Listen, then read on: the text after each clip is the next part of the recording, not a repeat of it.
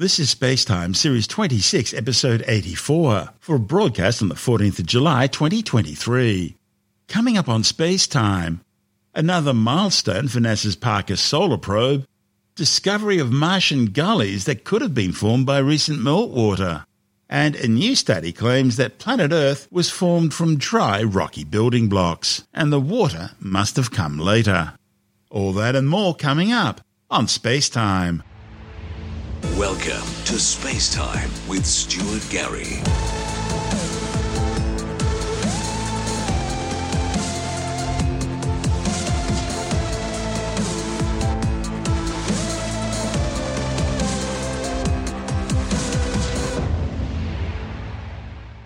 NASA's Parker Solar Probe has now completed its 16th close approach to the Sun. The 16th orbit included a perihelion on June the 22nd, when the spacecraft flew to within 8.5 million kilometres of the Sun's visible surface, travelling at some 587,000 kilometres per hour. Mission managers report the spacecraft emerged from its solar close encounter healthy and operating nominally. Now, on August the 21st, the Parker Solar Probe will swing past Venus for its 6th of 7 planned gravity-assist flybys of the planet. To prepare for a smooth course, mission managers at the Johns Hopkins Applied Physics Laboratory ordered a small trajectory correction maneuver, the first in over a year.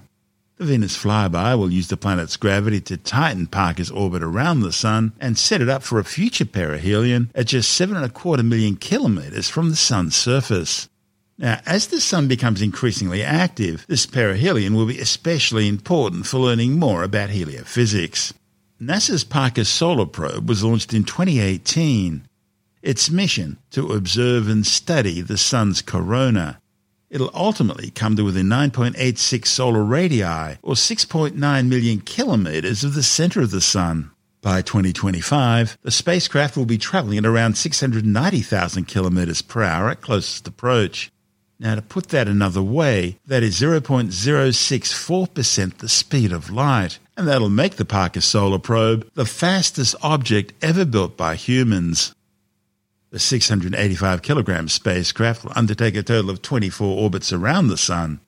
The near-Sun radiation environment is predicted to cause the spacecraft charging effects, radiation damage in materials and electronics, and communications interruptions, so the orbits will be highly elliptical, with only a short time spent near the Sun itself. Parker will trace the flow of energy hitting the solar corona and accelerating the solar wind. It'll study how energy from the lower solar atmosphere transfers to and is dissipated in the corona and solar wind. And it will examine the processes, shape and non-equilibrium velocity distributions observed throughout the heliosphere. Parker Solar Probe will also look at how the processes in the corona affect the properties of the solar wind in the heliosphere.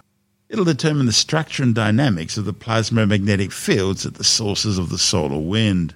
And it will observe how the magnetic field in the solar wind source regions connect to the photosphere and heliosphere. Scientists want to know whether the sources of the solar wind are steady or intermittent, how the structures in the corona evolve into the solar wind. They want to observe the mechanisms that accelerate and transport energetic particles, and they want to study the roles of shocks, magnetic reconnection, waves, and turbulence in the acceleration of energetic particles, as well as the source populations and physical conditions necessary for energetic particle acceleration. And they want to look at how energetic particles are transported in the corona and the heliosphere. This report from NASA TV. NASA's Parker Solar Probe is a mission to explore the Sun. How can it do that? Why won't the spacecraft melt? You can't face off with the Sun without packing the right gear. This is why Solar Probe is equipped with a white shield that reflects heat off the front and keeps things cool in the back. The heat shield is made out of a couple of different materials. One is carbon-carbon, which is a lot like the graphite epoxy you might see in your golf clubs or your tennis racket, but it's just been superheated. The inside is a carbon foam, which is just another form of carbon and is actually about 97% air. It's a very lightweight way of making a very strong structure. Nobody likes a needy explorer. Solar Probe can take care of itself, thank you very much. And that's because it has autonomy software that will keep its instruments safe and cool behind the heat shield. We're too far away to joystick it into place, so it basically has to always be sensing whether or not the heat shield is in the right position and correct itself if it isn't. There are these things called solar limb sensors that are just poking out at the very edge of the shadow, and if those get illuminated, the spacecraft knows, oh, I'm going the wrong direction, and can actually right itself. It's important to stay hydrated in the sun, even for a spacecraft. Solar Probe circulates water to keep the solar cells from overheating. It stays cool and keeps power. So basically, water flows behind the solar rays and into the radiators, and so the water warms up when it's behind the solar cells and then cools down up at the radiators, and so that heat transfer is happening a lot like the veins in your body. Heat is not the same as temperature. Temperature is a measurement, but heat is energy transfer. This matters because Solar Probe will be visiting the sun's outer layer, the corona. Like all stars, the sun is made of plasma. How tightly packed that plasma is depends on the layer. While the sun's corona has a very high temperature, the plasma particles are fairly spread out, so even though the temperature in the corona is 2 to 3 million degrees Fahrenheit, the heat around the spacecraft is manageable. The corona and where we're going is actually not that dense at all. There are only a couple particles, and so when we think about it, those are very hot, but we're not touching a lot of them. It's the kind of like when you put your hand into an oven, and the oven might be at 400 or 500 degrees Fahrenheit, but your hand isn't at 400 or 500 degrees Fahrenheit. Thanks to its design and destination, this cool, confident spacecraft is all set to explore. We can just sit back and chill as Parker's Solar Probe takes the heat. And in that report from NASA TV, we heard from Parker Solar Probe lead engineer Betsy Cogden. This is Space Time. Still to come, discovery of Martian gullies that could have been formed by recent meltwater, and the ongoing debate about where the Earth's water came from. Now, a new study claims the Earth formed from dry, rocky building blocks. All that and more still to come on Space Time.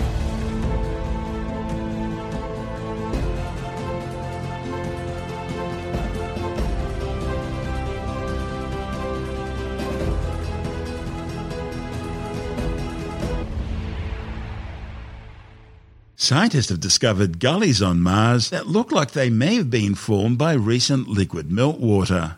The findings, reported in the journal Science, offer new insights into how water from melting ice could have played a role in the formation of ravine-like channels that cut down the sides of impact craters on Mars. Martian gullies look eerily similar to gullies that form in Earth, especially in the dry valleys of Antarctica. And we know the Antarctic gullies are caused by water erosion from melting glaciers. In order to work out what's going on, the authors built a model that simulates a sweet spot on the red planet, when conditions on Mars allowed the planet to warm above freezing temperatures, leading to periods of liquid water on Mars when ice on and beneath the surface melts.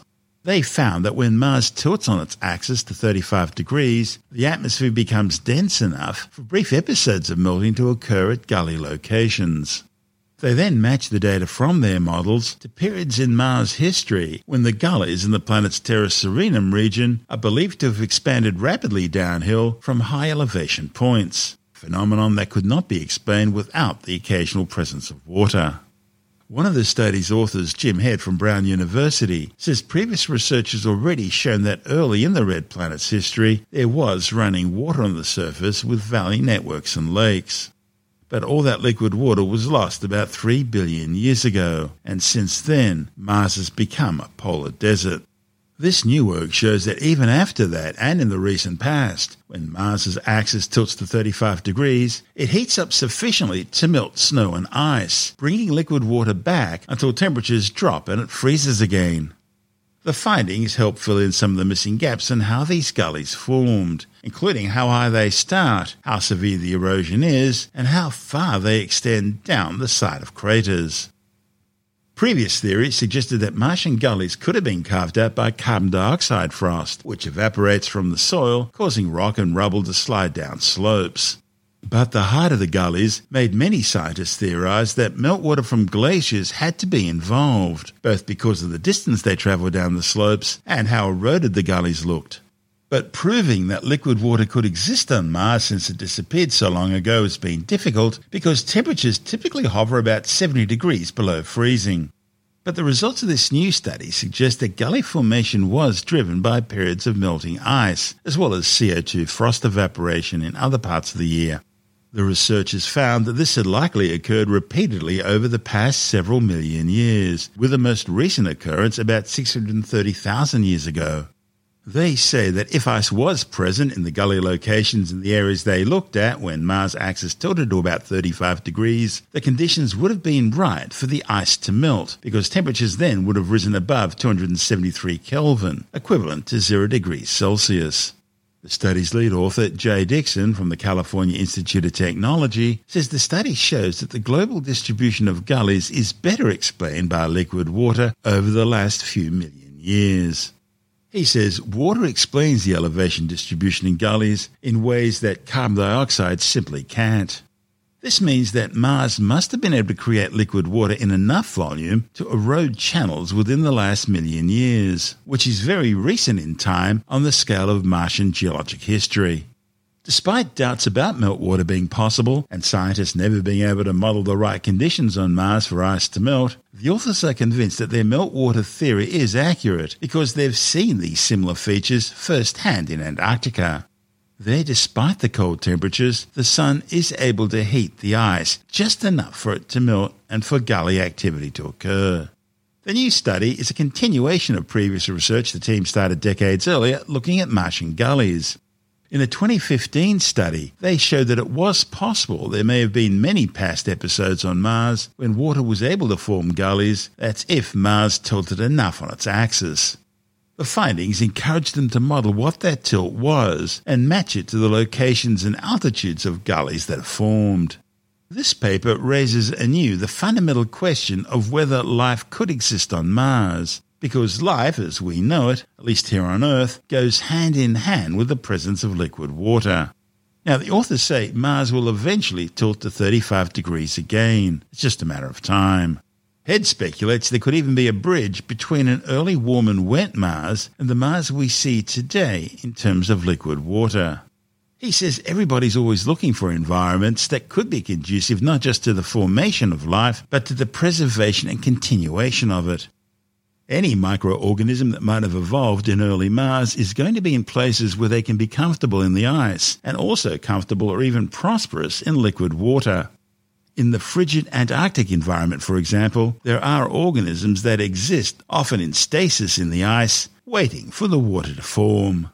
And so this study also introduces the importance of these gullies in terms of potential targets to visit during future manned exploration missions of Mars. This is space-time. Still to come, the debate continues as to whether Earth's water arrived with the planet or came afterwards. And later in the science report, a new study suggests the precursors of life on Earth may have come about by meteorites or volcanic eruptions. All that and more still to come on Space-Time.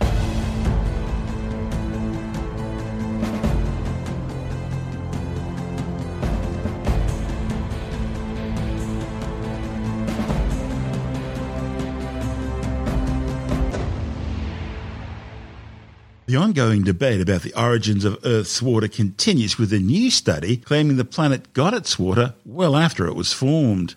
Now, this contradicts a study released last week which suggested that water was already present in the material which formed the planet 4.6 billion years ago. And so this to and fro debate continues. Billions of years ago, in the giant disk of gas and dust that surrounded the early nascent sun, rocky materials that orbited around the young star became larger and larger as they created more and more material. Eventually, these coalescing bodies turned into planetesimals, and finally the planets, moons, and asteroids we see today. Scientists are still trying to understand the details of the process by which planets, including the Earth, were formed. Now, one way scientists can research how the Earth formed is by examining the magmas that flow up from deep within the planet's interior. See, chemical signatures in these samples contain a record of the timing and nature of the materials that came together to form the Earth. It's sort of analogous to how fossils provide paleontologists with clues about Earth's biological past. Now, a study from Caltech and reported in the journal Science advances claims that the early Earth accreted from hot, dry materials.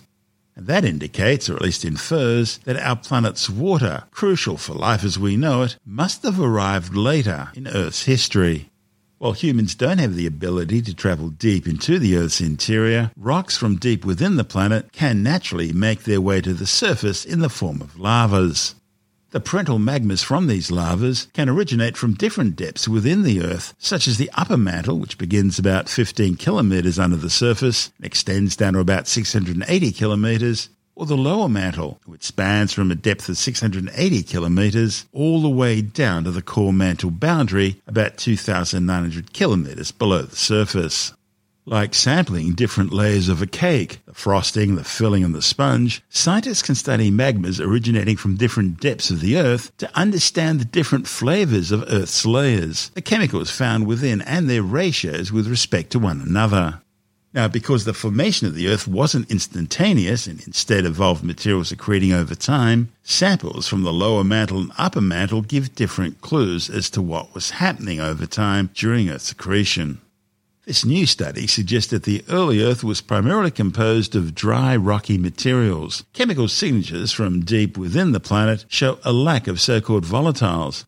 This new study suggests that the early Earth was primarily composed of dry, rocky materials because chemical signatures from deep within the planet show a lack of volatiles, which include easily evaporated materials like water and iodine. In contrast, samples from the upper mantle revealed a high proportion of volatiles, 3 times those found in the lower mantle. Now, based on these chemical ratios, the study's authors created a model that showed Earth formed from hot, dry, rocky materials, and that a major addition of life-essential volatiles, including water, only occurred during the last 15% or less of Earth's formation. The study provides another chapter in the multitude of hypotheses contributing to scenarios surrounding how the planet formed. This is Space Time.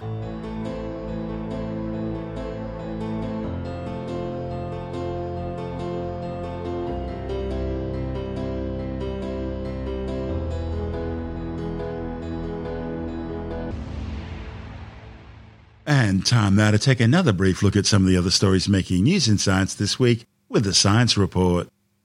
A new study claims that the precursors of the molecules needed for the origin of life on Earth may have come about because of chemical reactions caused by meteors or volcanic eruptions 4.4 billion years ago.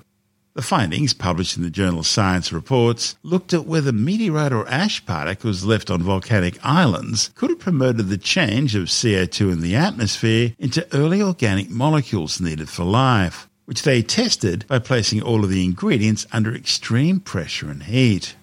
The authors found that these non-iron-rich particles helped in the conversion, and they may just be the building blocks for all living things we see on Earth today.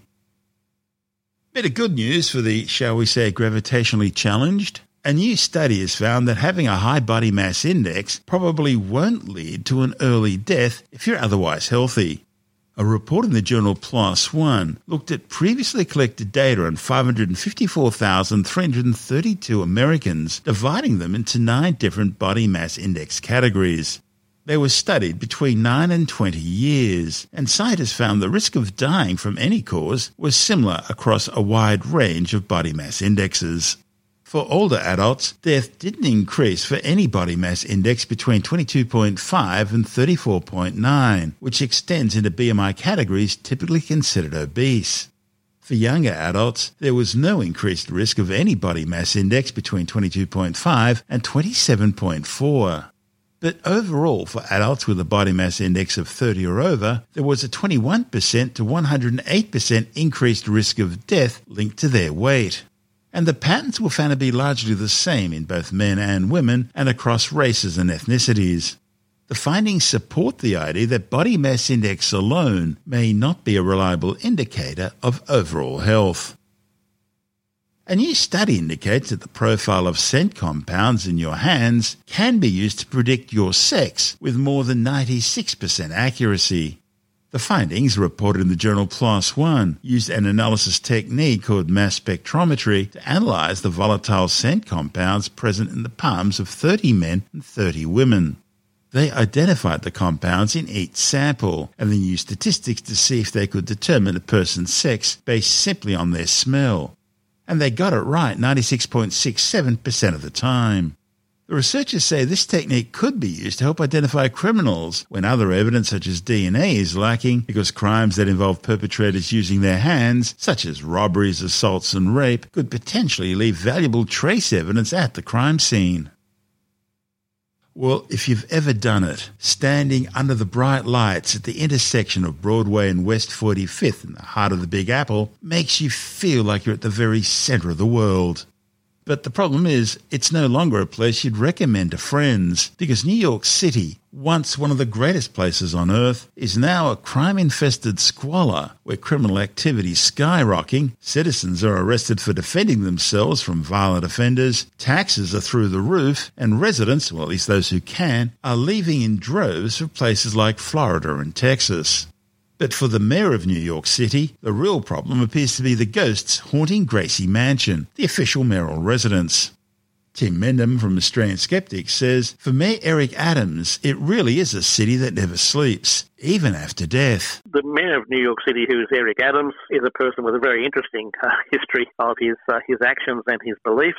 Colourful is a nice way of putting it. He claims that the mayor's mansion, which I think is Gracie Mansion, it's called, is haunted. And he has made these sort of claims about other places before, actually, about different places being haunted. And he admits that people think I'm joking. He says, but there's a ghost that runs around here. And a guy running one of the world's largest cities would make you worried, actually, if he had this sort of...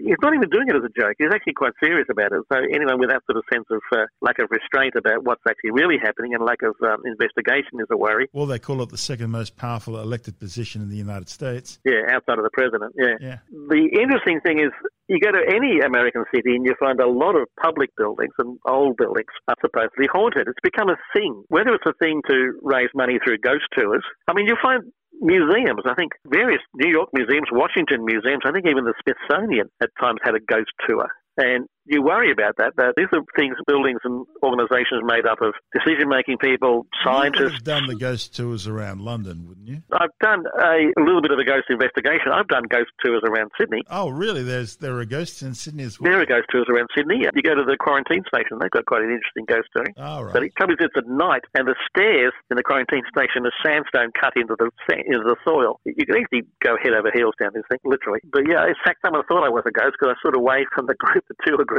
and appeared at a distance, and someone said, "There's a ghost!" And I came closer and I realised, it was me.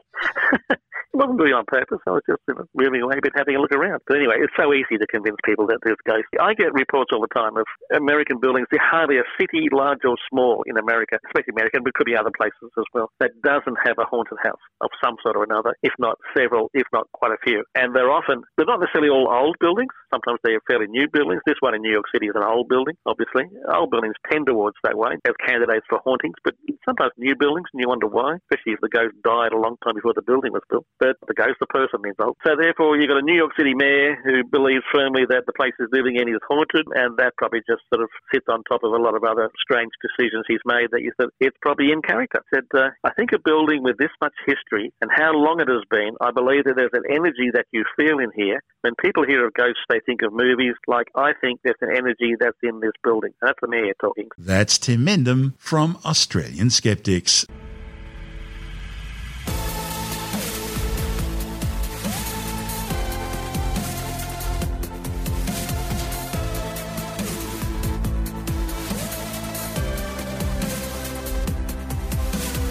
And that's the show for now. Spacetime is available every Monday, Wednesday and Friday through Apple Podcasts, iTunes, Stitcher, Google Podcast, Pocket Casts, Spotify, Acast, Amazon Music, Bytes.com, SoundCloud, YouTube, your favourite podcast download provider, and from spacetimewithstuartgary.com. Spacetime's also broadcast through the National Science Foundation on Science Zone Radio and on both iHeartRadio and TuneIn Radio. And you can help to support our show by visiting the Spacetime store for a range of promotional merchandising goodies. or by becoming a Spacetime patron, which gives you access to triple-episode commercial-free versions of the show, as well as lots of bonus audio content which doesn't go to air, access to our exclusive Facebook group, and other rewards. Just go to spacetimewithstuartgary.com for full details. And if you want more Spacetime, please check out our blog, where you'll find all the stuff we couldn't fit in the show, as well as heaps of images, news stories, loads of videos, and things on the web I find interesting or amusing. Just go to spacetimewithstuartgary.tumblr.com. That's all one word, and that's Tumblr without the E. You can also follow us through @StuartGary on Twitter, @SpaceTimeWithStuartGary on Instagram, through our Spacetime YouTube channel, and on Facebook, just go to facebook.com/Spacetime with Stuart Gary. And Spacetime is brought to you in collaboration with Australian Sky and Telescope magazine, your window on the universe. You've been listening to Spacetime with Stuart Gary. This has been another quality podcast production from Bytes.com.